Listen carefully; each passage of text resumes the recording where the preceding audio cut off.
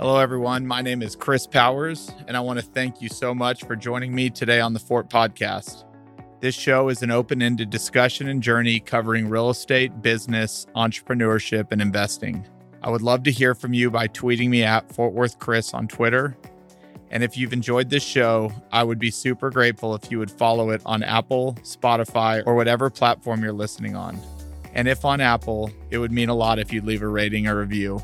And last but not least, you can check all these episodes out on YouTube. So thank you again for joining me and enjoy the show. Today's episode of The Fort is brought to you by none other than Fort Capital. At their core, Fort Capital is a privately owned real estate investment firm, but beyond that, they are committed to technology and a world-class culture, which leads to a very forward-thinking mentality.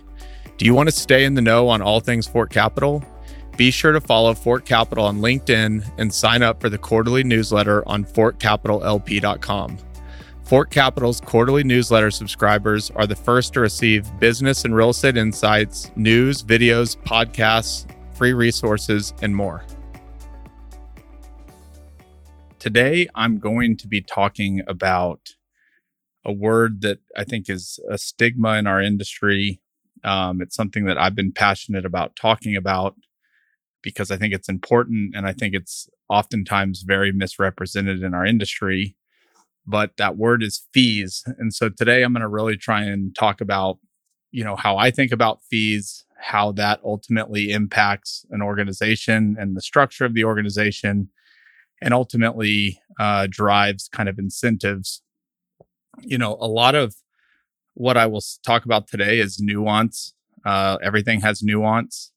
And a lot of it depends on the goals that you've set for yourself and for your business. So, this is not a one lesson that matches everybody's different experiences, but it's comes from our experience. But our experience has been built by listening to a lot of great companies, a lot of general partners, a lot of operating companies in the real estate private equity space. And so, again, a lot of this is nuanced to where you are in your journey and in your business, and ultimately what your goals are for your business. Some people want to grow a very large business. Some people want to remain a small, lean business. Neither of those are right or wrong, but take from today's episode kind of what matches up with where you are and maybe where you're headed. So, one misconception that, I read a lot about and is talked about is that GPs that charge fees and make a profit at their operating business is kind of seen as this bad thing, that, the amount that you charge should almost like leave your operating business at a break-even standpoint. And that anything above that would make a GP's opco profitable is kind of a bad thing. And so, I would start by just saying, who would want to invest in a company, or any company for that matter, that wasn't profitable? In every other industry, the operating businesses that make products, which again, a real estate GP's product are the investments in the assets they make that they offer to investors.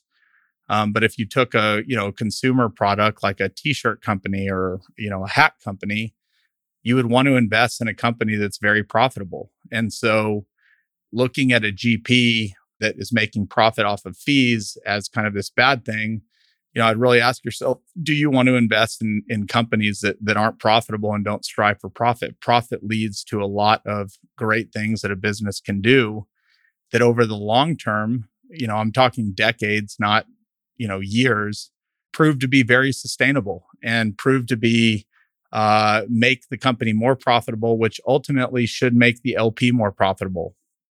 Somebody once said to me, I think on Twitter, I'd rather the GP charge less fees, therefore my return can go up.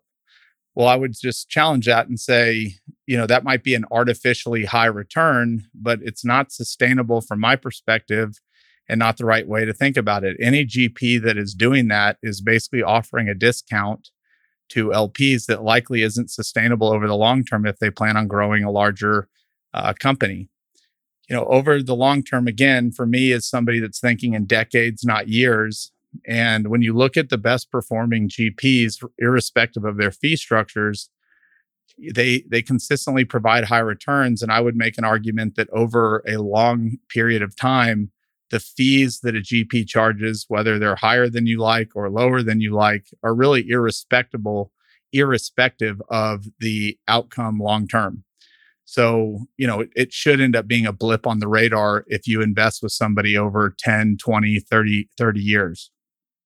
So I'll say now that there are businesses that make a lot of money off fees and their returns don't match up. There will always be those companies, but that's not the type of business I'm talking about today. I'm talking about companies that do both.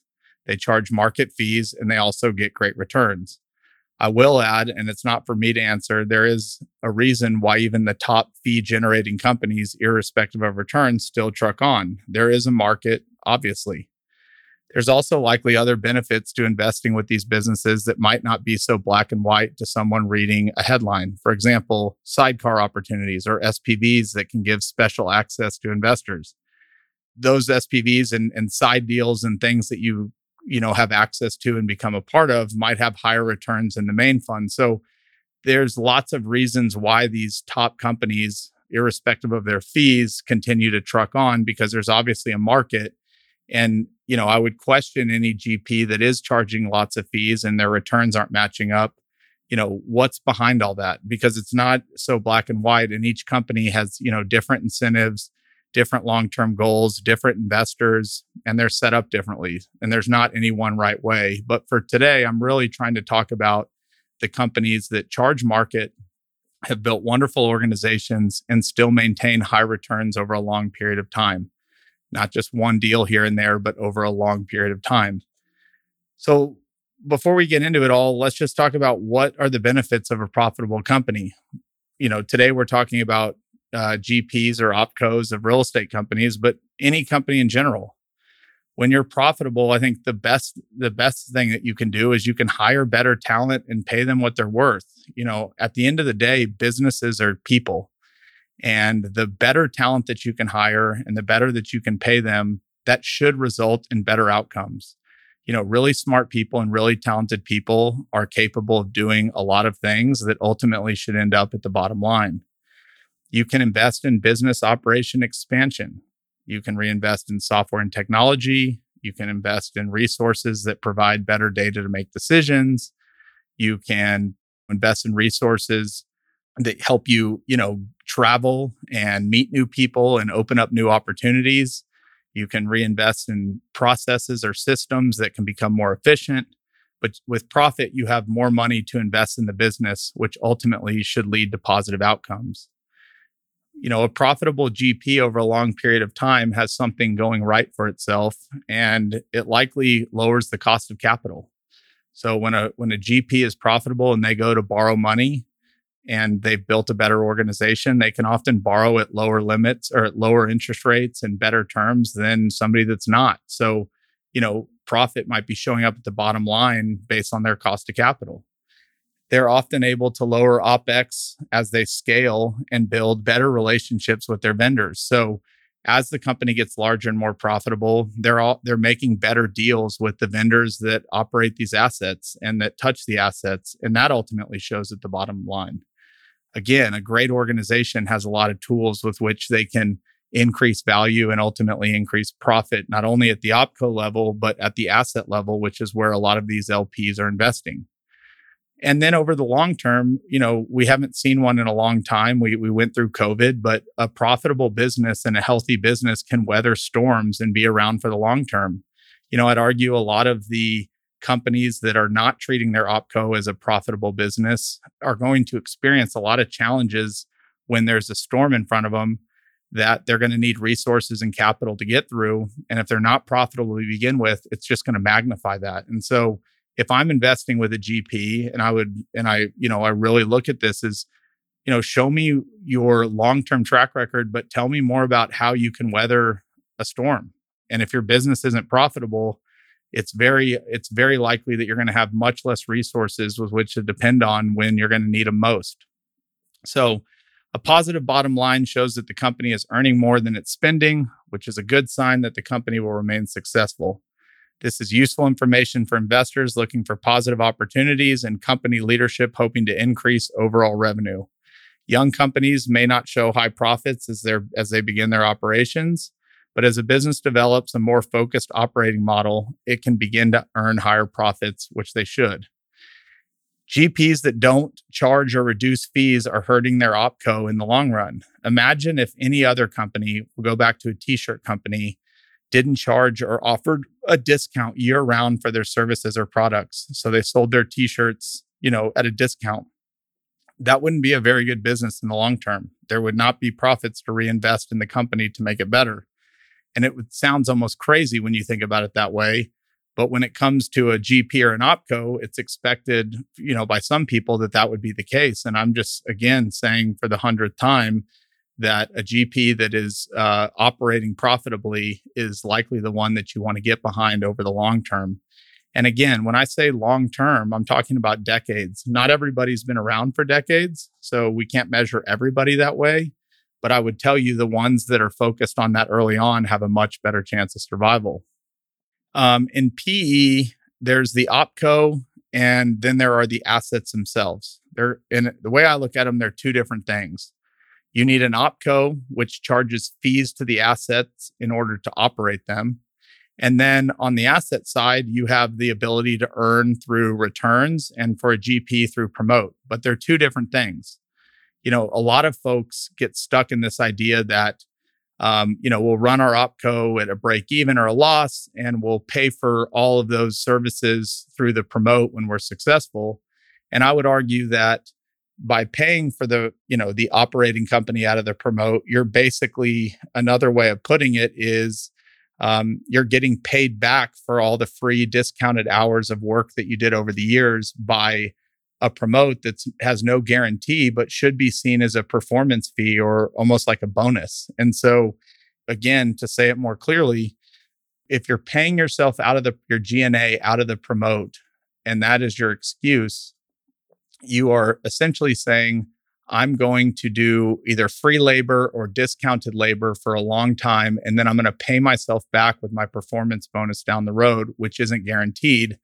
That kind of seems crazy to me. So the opco, for real estate GPs needs to be looked at as one business, and then the assets and their performance needs to be looked at as a separate business. Now, what you hope is that the opco does an amazing job, which would mean that the assets are doing an amazing job, but they should be looked at differently. They should not be looked at as all in one. And what I hear from a lot of earlier GPs is that, well, we charge less fees, which gets us higher returns, and then anything that we're in the red on, we'll pay ourselves back out of the promote. And I just look at that as that might work for you, but the promote's no guarantee, and your operating company needs to be paid for out of the assets, or don't provide those services. Outsource them to somebody that you're going to pay so that you're not offering kind of free or discounted labor to the assets over a long period of time, which I talked about earlier. I just don't think is sustainable. So when you're looking at the structure of an organization, again, this is where I started. There's nuance depending on where you are in your journey. Somebody that's just getting started or has a small staff might choose to charge fees or do things differently in the hope that they can build a track record and one day get to that point. That's totally fine. Fort did that. I mean, I'll be the first to sit here and say a lot of the first deals I didn't really charge any fees. I didn't even know that you could. And, I did live out of the promote, but I also sat there for long hours in my office going, how am I ever going to build an organization of talented people when I don't have any fee money to pay those people? And I'm living on some, future big lump sum that I hope to get. And, again, if you're first starting out, you might do things differently. But if you look at companies that are now 20, 30, 40, 100 people, they have something that is paying those people. And in most of the companies I've ever talked to, it's not the promote. So know where you are in your company and know where you're headed. And even if you're light on fees now, or you're not charging what you think you could, that should be a goal, not so that you're greedy and taking money out of the deals, but so that you can build a sustainable organization that inherently should provide even better returns over the long run. And again, a 5-person company will do things differently than a 30-person company, and a 30-person company might do things a little differently than a 100-person company. I would say the differences between a 30-person company and a 100-person company are probably a lot less than a 5-person company to a 30-person company. And we'll talk a little bit about that.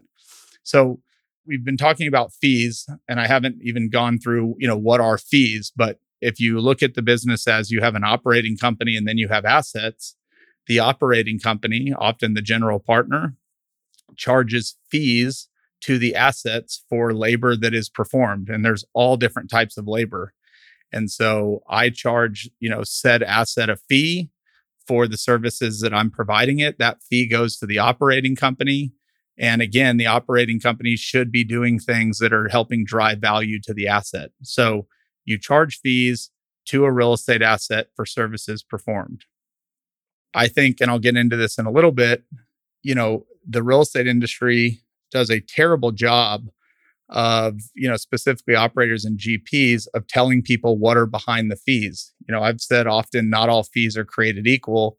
And when you see a deal from an operator, a lot of times it's all of the highlights of that deal itself, but you don't learn very much about, who are the people that are going to be driving these outcomes. What resources does this GP or operator have? What things are they doing differently than the next operator? And so when you hear things like, a 2% asset management fee, well, I would argue a 2% asset management fee from, one operator could be money being used totally different than a 2% asset management fee from another operator. In one case, you might have an operator that's fully vertically integrated and is providing an abundance of services to the asset.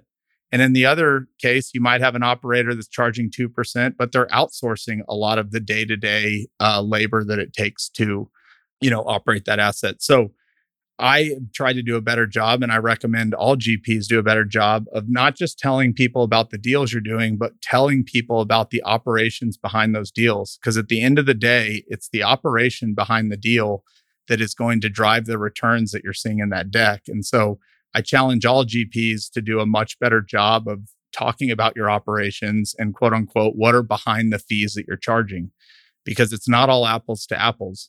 And most of the time when we've had LPs ask us about our fees, and they might say, well, so-and-so charges less, or they're doing it differently, I'd say, okay, let's talk about that.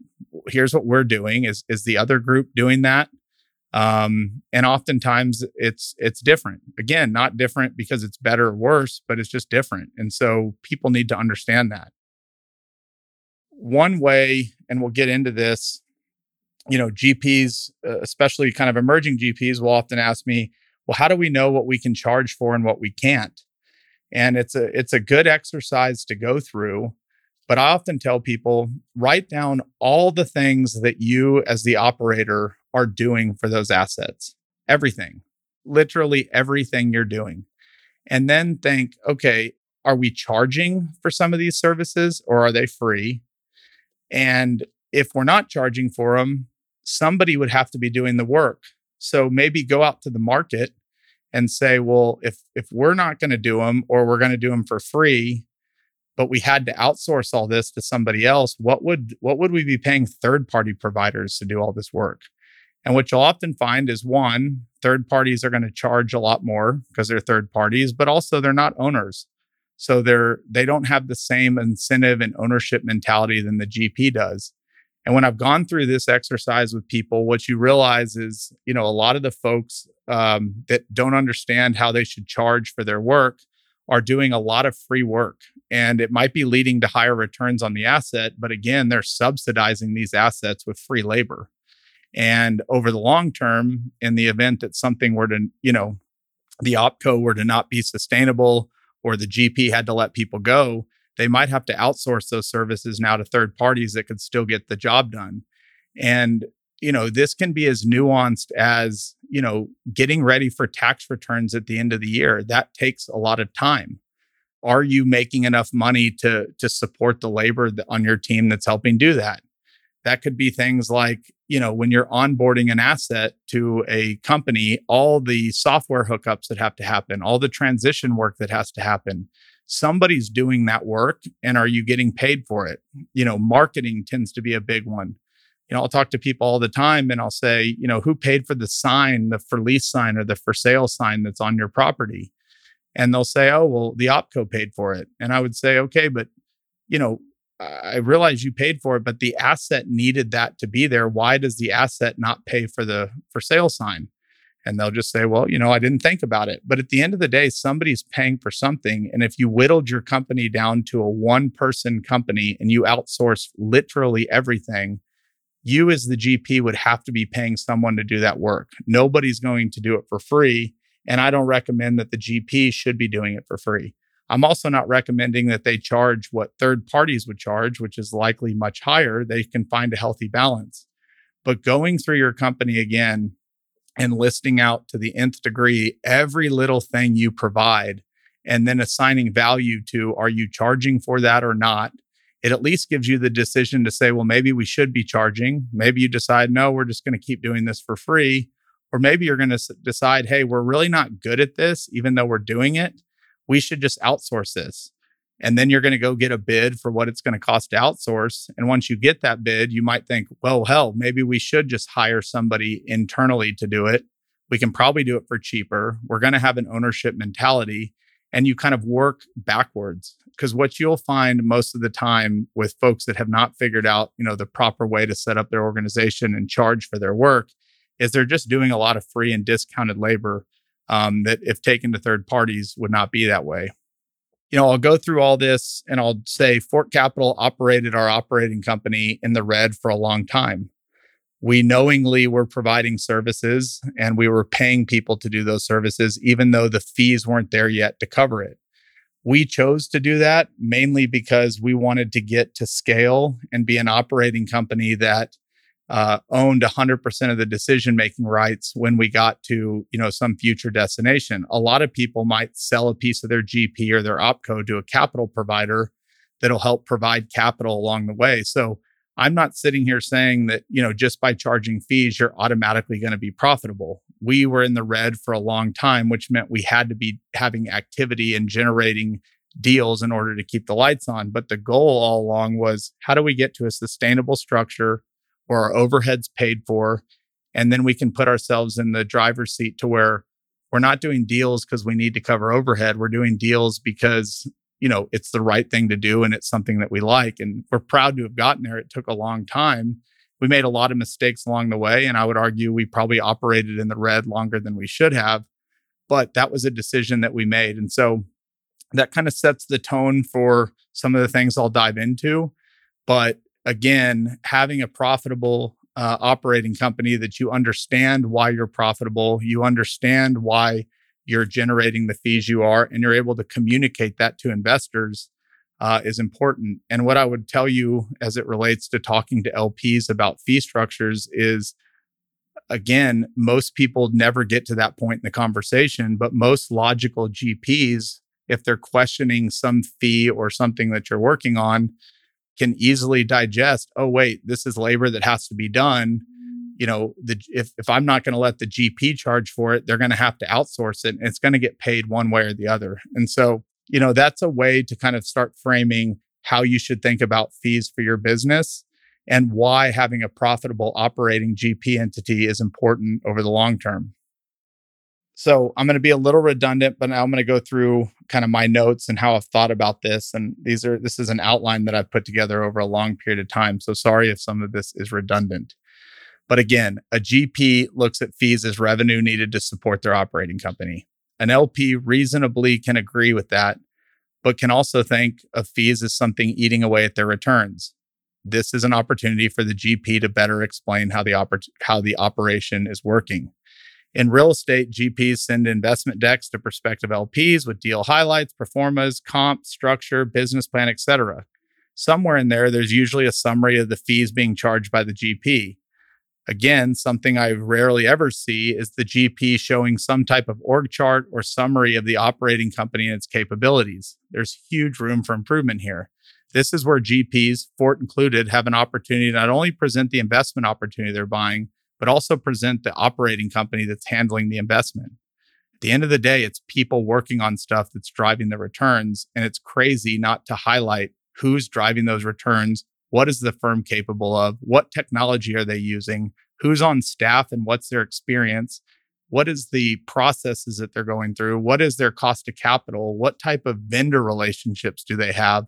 All those things matter in ultimately getting the return higher and showing more profit at the bottom line. If we can agree on that, here's an example of GP1 that has a large, talented team with experience, track record over 10 years, plenty of resources, technology, great vendor relationships, more buying power, etc. And then GP2 is relatively new, smaller staff, lacks technology, doesn't have a lot of great relationships, cost of capital is higher. GP2 will one day be like GP1. It just takes time.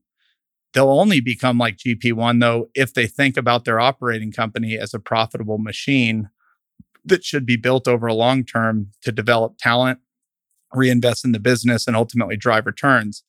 If each group were to hypothetically execute on the same deal, the difference in returns will come down to execution.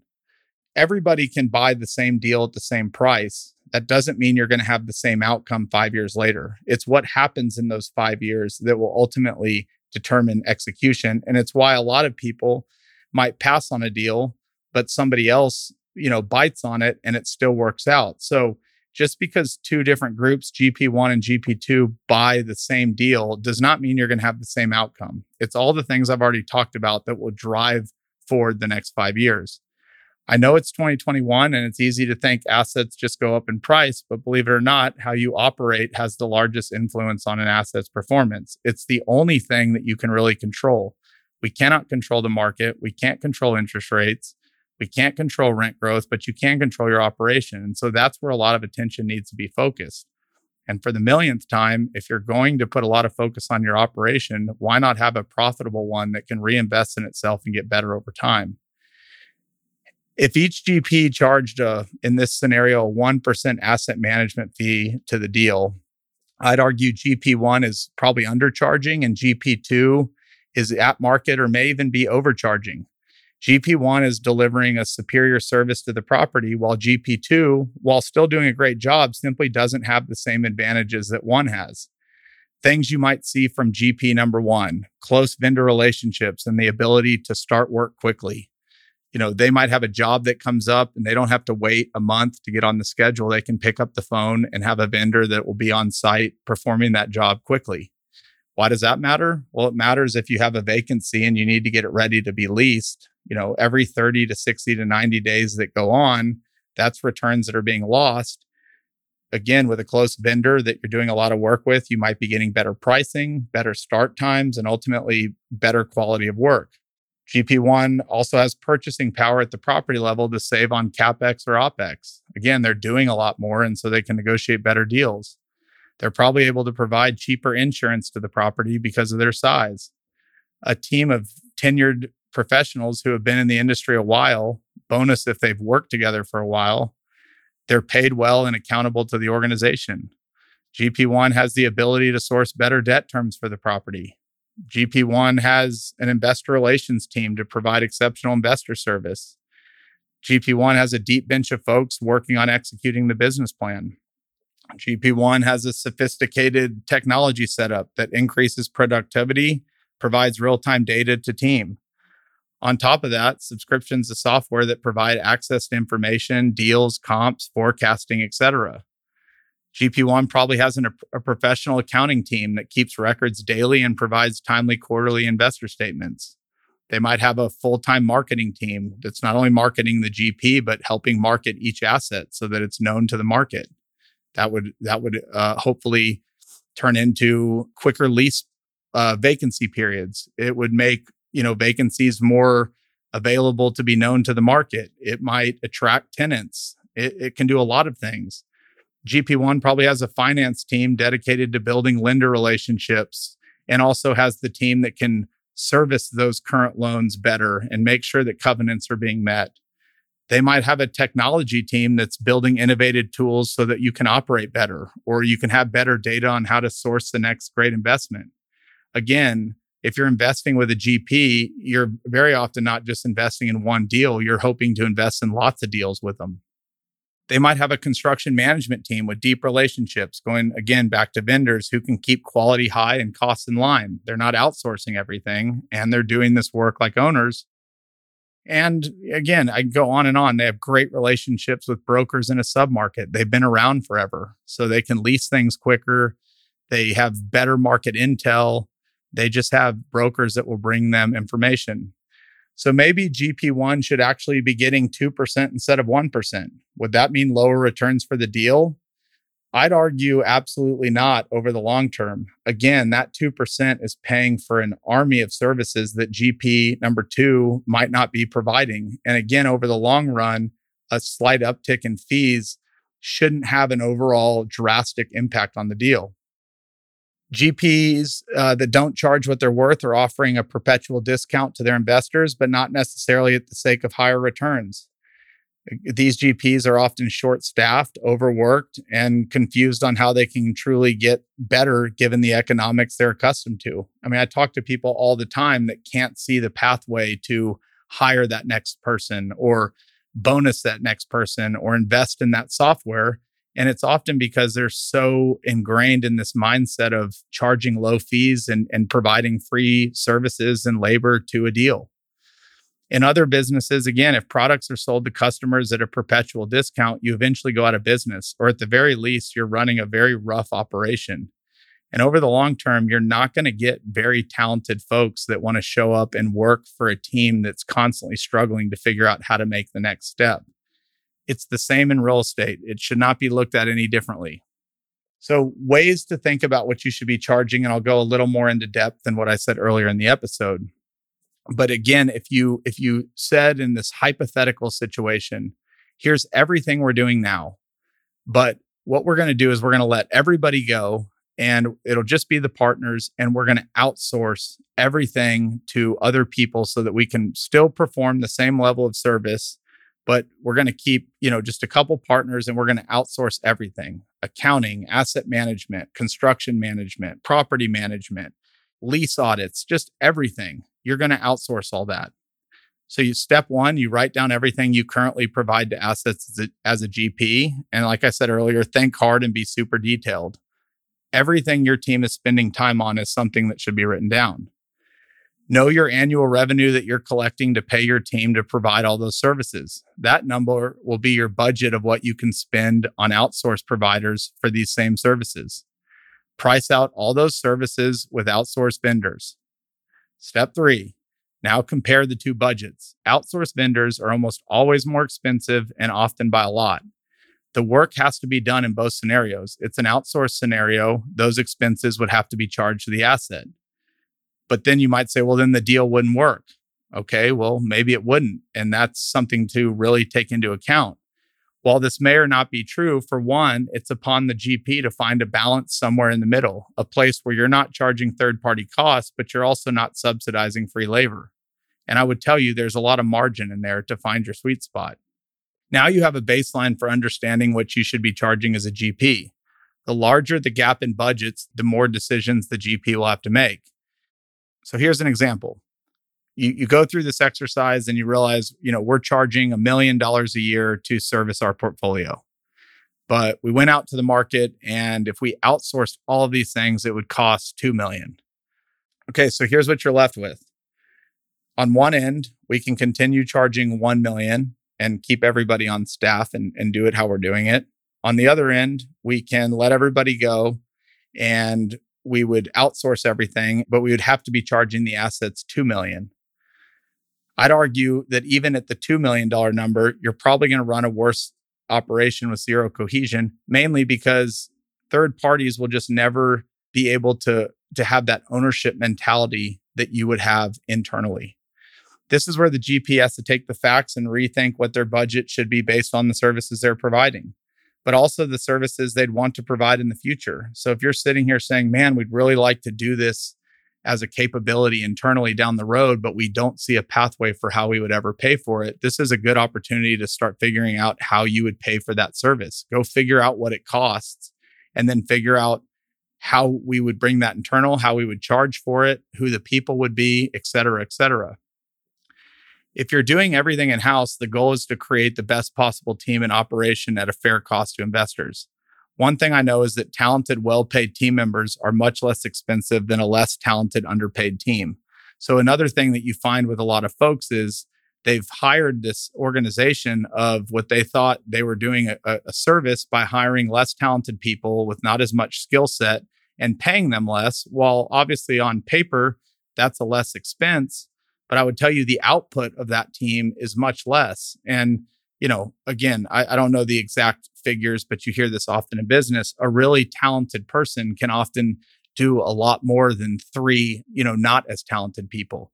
Not saying those lower paid people can't one day become talented, but it's a big misnomer in this industry and business in general that by overpaying for talent, you're paying too much. I would argue you probably have way too much overhead with the less talented people, that you would actually be saving yourself money long-term to hire the really talented person and seeing that they could do the job of three people.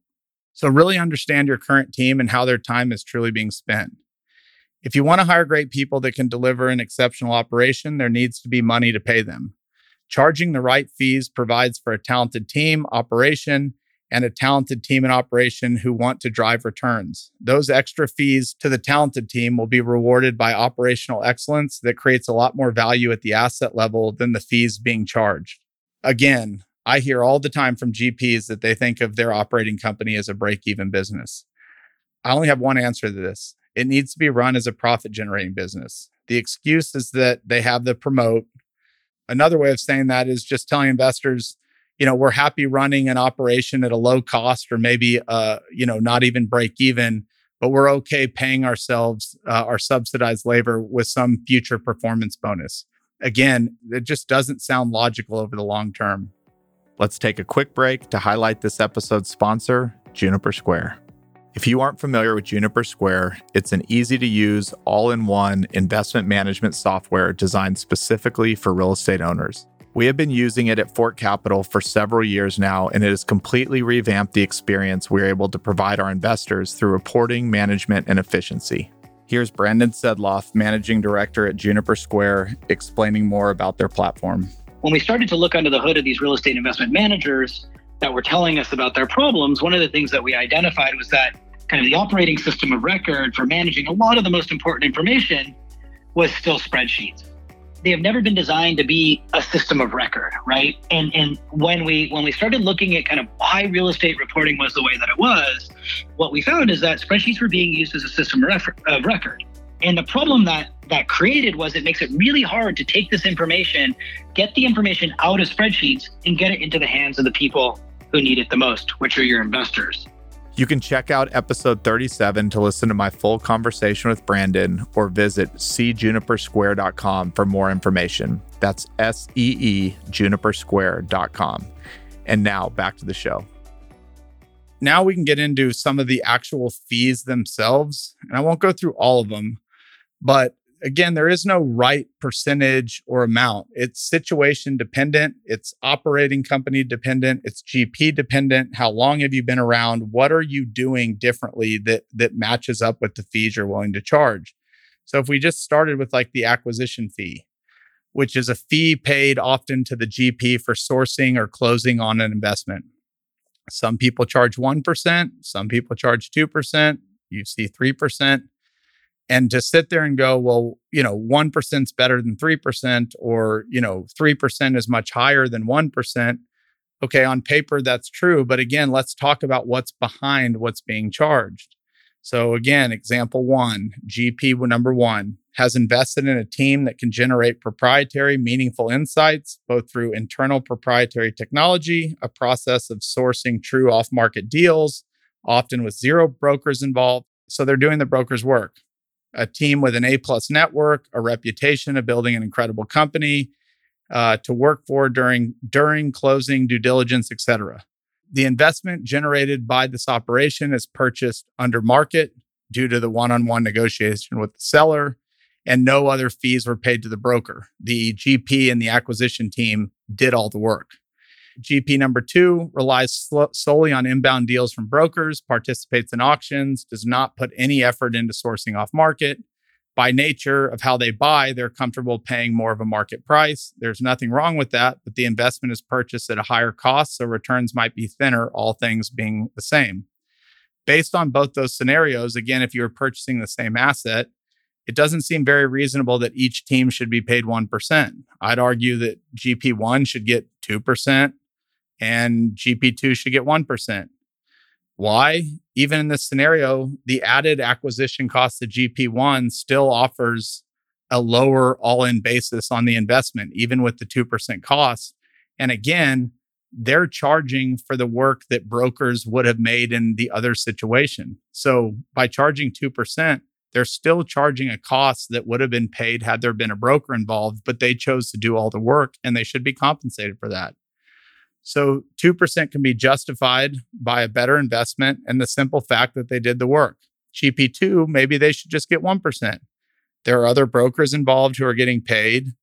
The basis is probably higher because it was a marketed deal.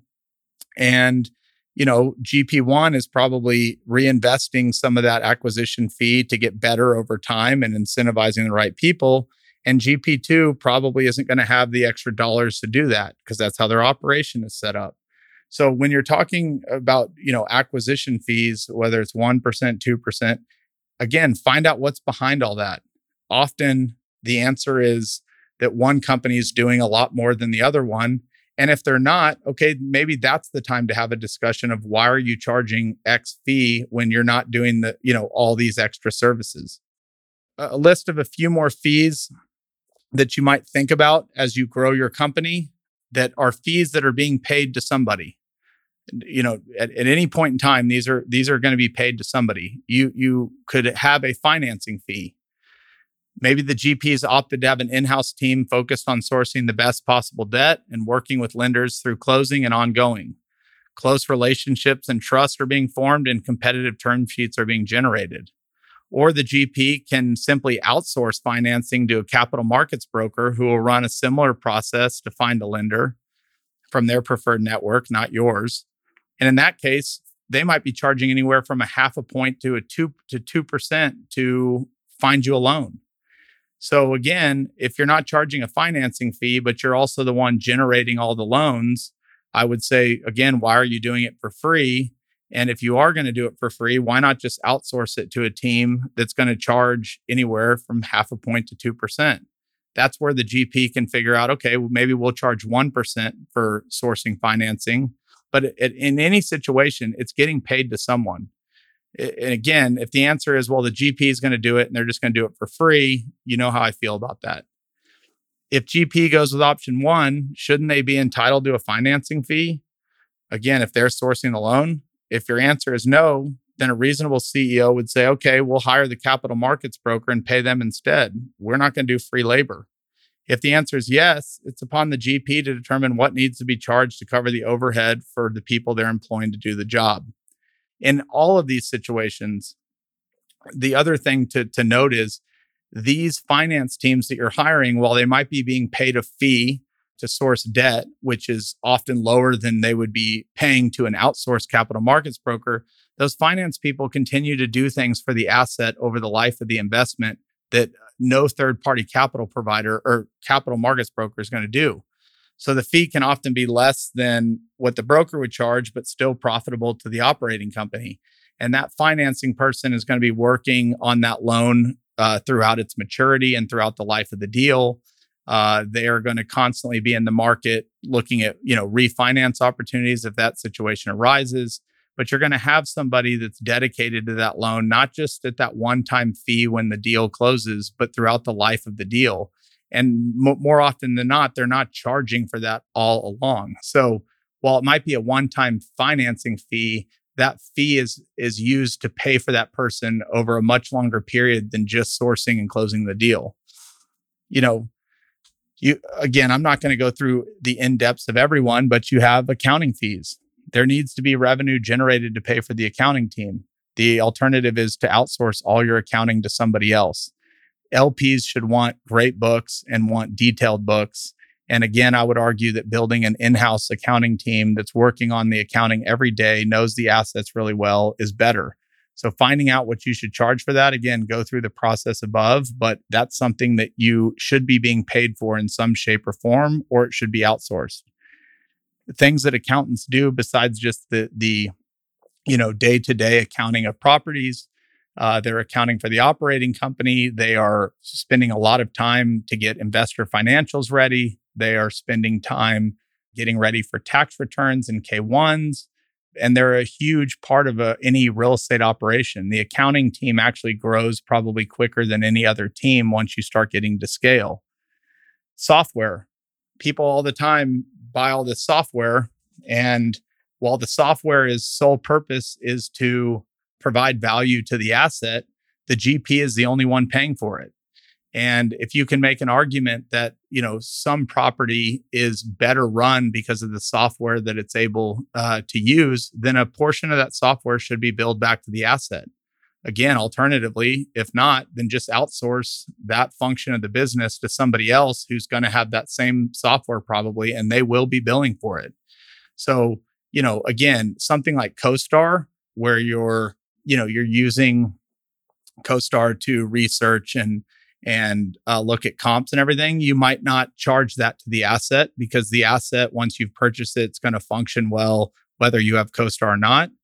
But accounting software, property management software, forecasting software, investor relations software, all those things are helping generate value at the asset level. And some portion of them, in my opinion, should be being billed to the asset so that the GP, again, can run a healthy business. And again, if a GP is being questioned on it, the logical answer would be, well, the asset needs the software to run efficiently. We actually have less overhead to the asset because we're using this software, which should be creating efficiency. LP, if you don't want Fort Capital or whatever GP to be charging for that software, then we're more than happy to allocate that portion of the business to a third party who will be charging for it. Again, there's no third party on earth that's going to be doing free work. And you find out, and that's a very sobering moment when you start realizing what you're not charging for and what other people will charge for. And I could go through all the different types of fees, but those were kind of 3 examples of things that I often see, emerging GPs are not charging for. They're seeing that, their expenses at the OpCo GP level are high and they don't know how to pay for them because the assets are not paying for any of this. You need to understand what the asset should be paying for and what the GP should be paying for. I'm not going to go through all the list of fees. And again, I kind of broke things out. Software, you're very likely not going to see a software fee on a deck. That's probably going to roll up under what are the common fees, which are asset management, construction management, property management, maybe financing. But in all of those kind of, big fee line items, there's often lots of services that roll up under one fee. So an asset management fee, while you can look at it as, asset management 2%, there's lots of little services that roll up under that. So, again, your property management fee might be inclusive in that as something you're charging for the software that the property manager is providing to the asset. So I'm not sitting here saying that you should have a list of, 100 fees that you're showing investors. They're all going to roll up into kind of your main line items, but breaking each of those out so you don't just see asset management, at the GP level, you don't just see asset management 2%. Understand what are all the things that you're doing that are rolling up into that 2%. And that will help you get to where you need to be as a company. All this to be said, fees matter, but not all fees are apples to apples. Buying a Ferrari is not the same as buying a Kia. Each has a different value proposition. With all this said, take into account that the ambitions of GPs differ. The perfect size is in the eye of the beholder. Of all the examples I gave, my intention was not to portray that one was right and one was wrong. The intent was to lay out the value proposition coming from each and how paying for that should be thought about. The top quartile of GPs are able to charge fees that match their value proposition and still deliver higher long-term returns. They can do this by affording the resources needed to build an exceptional team in operation. So remember, as a GP, tell the story of what your operation has to offer. LPs will have a greater perspective of what they're paying for and the value they're getting. Real estate private equity at the end of the day, I think should be called for a lot of companies, real estate private equity operators. There's a big difference in fees charged to allocate capital to GPs versus fees charged by GPs who actually operate. And again, I didn't go into that in here. It's kind of inherent and should be understood. When you hear, oh, well, they're charging, 2% on assets under management. Well, there's a lot of, real estate private equity firms that raise capital just to provide capital to other operators. They're not actually operating the asset themselves. A 2% asset management to that company is a lot different than a 2% asset management to a real estate operator that also buys their own deals and then ongoing operates them. So understanding that is huge. And again, that's a kind of rounding out the idea that understanding what is making up the fees and understanding the operation behind those fees and the justification for those fees is really important, because not all companies are equal, and certainly the services that they provide and the capability to provide those services are equal. And that's upon the LP to understand. And once you understand that, it should be much clearer, not only for the GP to know their business, but for LPs to know why they might be paying one GP 1% for asset management versus another company 2%. I'll end this rant by saying something I've said multiple times, but charging the right structure of fees for your business is ultimately what's going to be able to help you build the operation that you want to have.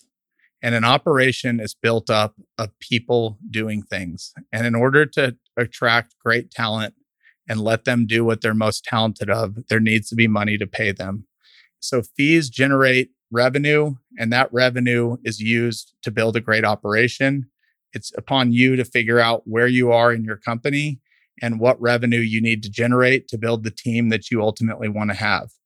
And even if you've been doing things the same way for a long time and you think, well, I couldn't possibly take the next deal out to our investors with this new fee in it or an increased fee in it, I would really challenge yourself and say, why are you doing that? Are you doing that because you're scared, because you haven't done it in the past and you're afraid of what LPs might say? Or are you doing it because you've made a logical decision that that's what's best for the company? As you grow and as Fort Capital grew, we started layering in fees for things that we never charged for before. Often you'll get asked from LPs that have been with you a while, hey, I saw something new pop up on the P&L statement. Let's talk about it. And that's, again, a perfect opportunity to say, yes, let's talk about it. Here's why we're charging it. Here's what we've realized. And ultimately, it should come back to you, the LP, as a positive return over the lifetime. If an LP is simply going to, put their heels in the ground after explaining your logic, then that's a decision for you to make. But I have found that the best LPs are able to fully understand where we're coming from if something seems new or a charge has gone up.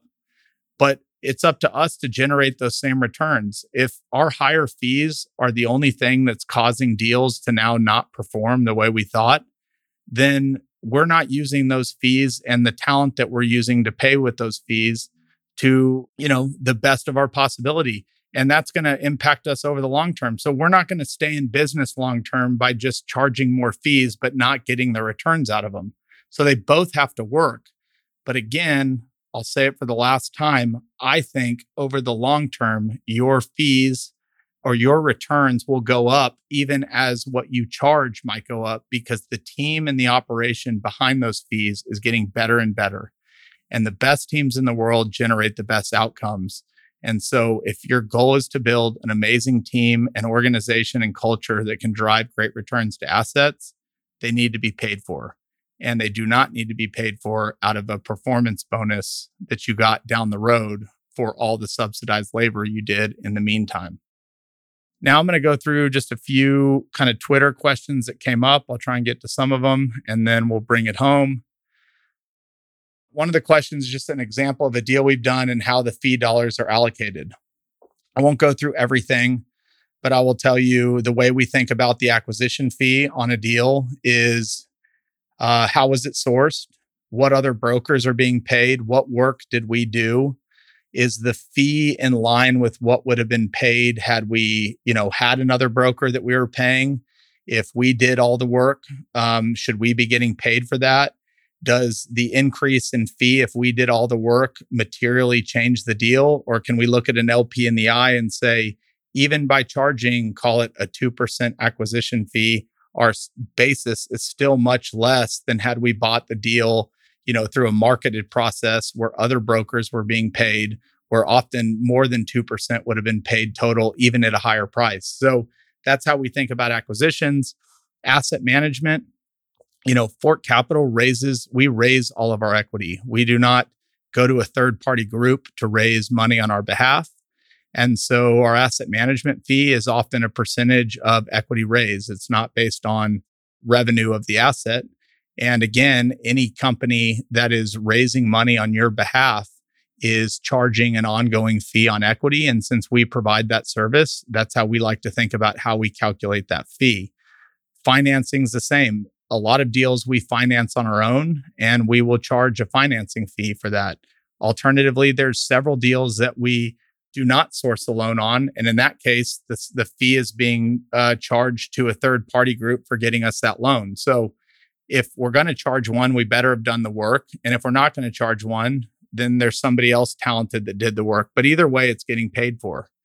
Property management. Property management is often a percentage of revenue. And as the assets get larger and the complexity of managing those assets, you might also have an administrative line, which is a flat fee on top of a percentage of revenue. You would see a flat fee if there are actual employees that are dedicated to just that asset, or that could be a technician, that could be an on-site property manager, that could be lots of different things. So we think of property management that way. There is, I didn't talk about a refinancing or a disposition fee. Again, it's deal by deal dependent. But if we do a refinance, which can take a lot of time, we have the option to outsource that refinancing process to somebody else, or we can do it internally. How we charge for it, again, is deal dependent, but we're looking at, well, are we going to do the work? Or are they going to do the work? Disposition fee often gets mentioned. Disposition fee, even if you're hiring brokers, there is a lot of work that goes into selling deals. Now, if you're just own a duplex or something small and it's something that, you're listing online and you're selling, that's different than when you're selling a large portfolio of 7 different buildings with hundreds of tenants that the sale process is going to require a ton of work and effort through the due diligence process, a lot of asking and answering questions. And so you would say, should you be charging for all that time to go to sell an asset? Again, I think you know how I feel about that. But again, it all boils back to, what services are we providing? Is it materially impacting the deal? Is it just something egregious, or is it services that are being provided that somebody else would charge for? And so that's, again, kind of the way we think about deals. The fee structures could change based on the type of deal, the amount of work that actually has to be done. A heavy value add deal is much different than buying, a Walgreens with one tenant that's going to be leased for 25 years and you're basically collecting a rent payment each month. Where the tenant is, it's a full triple net deal where they're doing their own maintenance work and they're doing everything. You're literally just collecting a check, versus a value add deal where you might have 50 tenants. You're having to do a ton of CapEx work to the building. You're doing a lot of re-tenanting, a lot of work. Those are two different kind of property management, asset management scenarios, and you should charge accordingly. Again, they're not apples to apples. So that's how we kind of think about some of the bigger fees. Again, didn't get into construction management, but if we're providing construction management and we are, self-performing as the GP, we're trying to find a percentage that's fair to the investor, but fair to our team. Alternatively, we'll outsource all the GC work, and it's often at a much higher cost. It's done slower.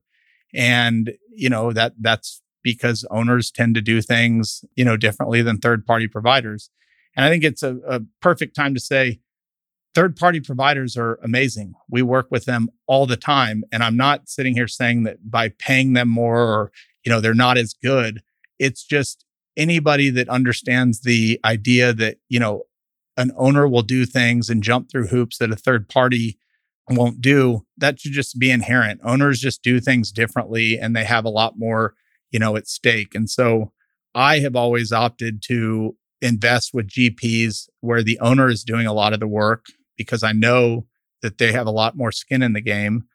And if they are third partying it out, wanting to know what that relationship is like and why they've chosen to go that path. So, there could be times where you should be outsourcing something that you're doing internally, even if you can charge for it, because it's ultimately better for the asset. Even by paying more to a third party vendor, they might have a skill set that they're providing that even by paying more, it's still better for the asset than, a GP trying to do it. Even though they're charging less, they don't have the resources and capabilities on that team to do what the third party could do. So again, there is no right way to do it. It's just understanding where you are, where the third party is, what you're charging, what they're charging, and ultimately what's going to be best for the asset. Because what's best for the asset is ultimately going to be what's best for returns and what's best for the LP. Next question. This gets brought up often. I think it's a good question. Can an established sponsor with capital charge an acquisition fee that's equal to their contribution? Again, this question has nuance. This has a lot to do with where you are in your company life cycle. So if you're a 1 or 2, 3 person team or something small, and let's say you're putting in $500,000 into a deal as a GP from the equity, but your acquisition fee is also $500,000. I'm not saying it's wrong to do that. Again, you have to justify why your acquisition fee is $500,000, but the overhead's a lot lower. And so a lot of LPs will say, that, they just have this mentality that, the owner is just taking that acquisition fee and using it as their equity. That's a lot easier to kind of do when the company's small and overhead's really low. Again, I'm not saying that they should or shouldn't be doing it. They should be able to justify why they're doing it, why they're able to charge a $500,000 acquisition fee, and they're only putting $500,000 into the deal. Again, if they found it off market, got a great deal, did the work of the brokers, everything else, okay, I'm fine with it. But I think the bigger thing that I don't think is fully understood is as the company gets larger, even if what the owner is putting into the deal is similar to what the acquisition fee is, I have not met any GPs that are using their acquisition fee as their equity. That acquisition fee, I haven't seen an acquisition fee come into my wallet in years. That acquisition fee is going into the company to pay the people who did the work, used as reinvestment in the business. Again, an acquisition fee also isn't just paying the one person that found the deal. On these, as companies get bigger and as deals get bigger and more complex, there are an army of people that work on acquisitions. There's your finance team. There is, again, your acquisition team. There are analysts. There's your due diligence team that's performing all the due diligence. And, maybe I should have said this earlier, but again, if you're buying small assets and doing a couple deals, it's much different than when you're doing deals at scale. But that acquisition fee pays for the folks that did the due diligence, that helped with the transaction, that set up all of the due diligence third-party line items, that, helped underwrite the deal, that helped set up all the accounting to get that property ready for accounting. There's a lot of ways that acquisition fee is used to pay the team, and it's not all to one person. And I can sit here and say, as me at Fort Capital, but I share this with a lot of people I know in the industry, it sure as hell is not going into my pocket to be used as my equity into the deal. I don't ever see that money. Now, ultimately, if the business is profitable at the end of the year, I might see some of it, but we continue to reinvest. So, you really have to understand the situation, why it's being charged. And I would just, really highly emphasize that at a company that has a large platform and team, the acquisition fee is not going to the owner's pocket to be used as their down payment. It's being used to pay for the operation. It's being used to pay for the team that helped with the acquisition, which as a company gets larger is a lot of people. And so, again, understand the situation, ask the GP why they're charging what they're charging, and it's ultimately upon you to get comfortable with that. Somebody asked how our fees have changed since we started to now. I kind of went through this.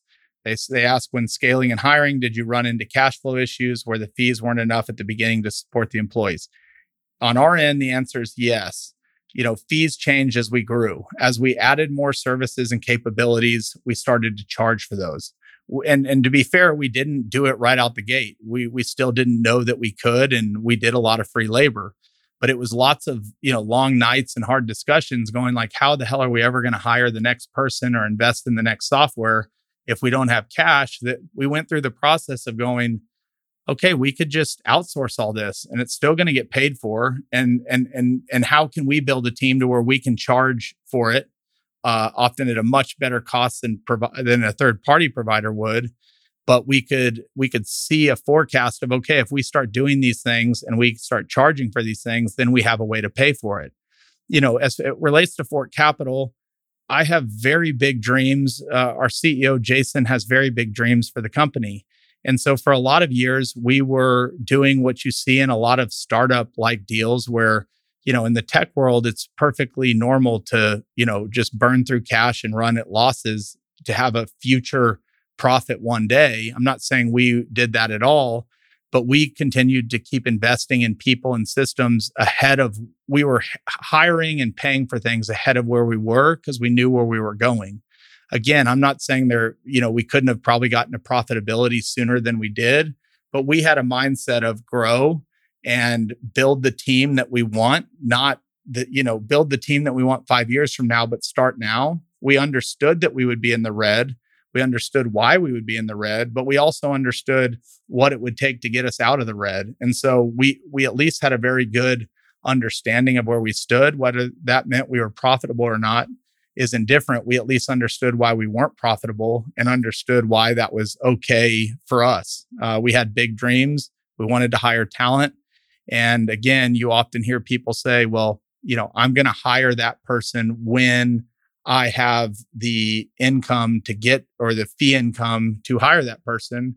And I would reverse the question and challenge that person and say, are you ever actually going to become the company and have the money to hire that person if you don't start thinking about things differently now? So certainly things changed as we went.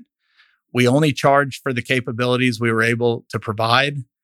Even if we were able to provide them, we only charged for those capabilities if we felt like we could do it as well as a third party. And again, we had kind of a roadmap that lined up with, okay, we understand why we're in the red because we chose to hire this person, a year in advance, but we felt like a year later after hiring them, we should be in the green because they were on our team. And, I haven't said this on this podcast, but I've said it on many other episodes. You will change your life and your business when you start thinking of people as assets that generate profit for your company. And then if you think of them as expenses that take away from it. I could sit here today and tell you at 27 people or wherever we're at now, we're more profitable than we've ever been. Why? Because we have great talent, and great talent's capable of generating great outcomes. So, really challenge yourself there. Okay, I'll go through one more, which was on third-party management and leasing versus vertically integrating. Early in our company life, we chose to do property management and leasing. We did not have a lot of assets at the time. And therefore, again, this was at a point where I was not in the mindset that we are today. So, we weren't able to hire great talent. We didn't really know what the hell we were doing. And we were doing these services. We probably weren't doing them as great as we could. And we certainly weren't making any money by doing property management. We cut that off in like 2014 or 15. And our deal that we kind of made, Jason and I we really want to be in this business, but we're not going to do it until we get to a portfolio size that with what we were paying third-party managers for leasing and management, we could bring it in-house and overnight have a profitable business unit and hire the talent that we needed to do it. And so we went 4 or 5 years without doing any property management. We third-partied all of it. And then as soon as we got to a spot where we knew if we take all of our assets back in-house, we can build a really good team, It'll be profitable day one. We chose to do that. We made the decision in middle of 2019. We launched at the beginning of 2020, and we launched with a 5 or 6 person team that was fully capable. We hired that team ahead of time so that by the time we started onboarding assets, they were familiar with our company.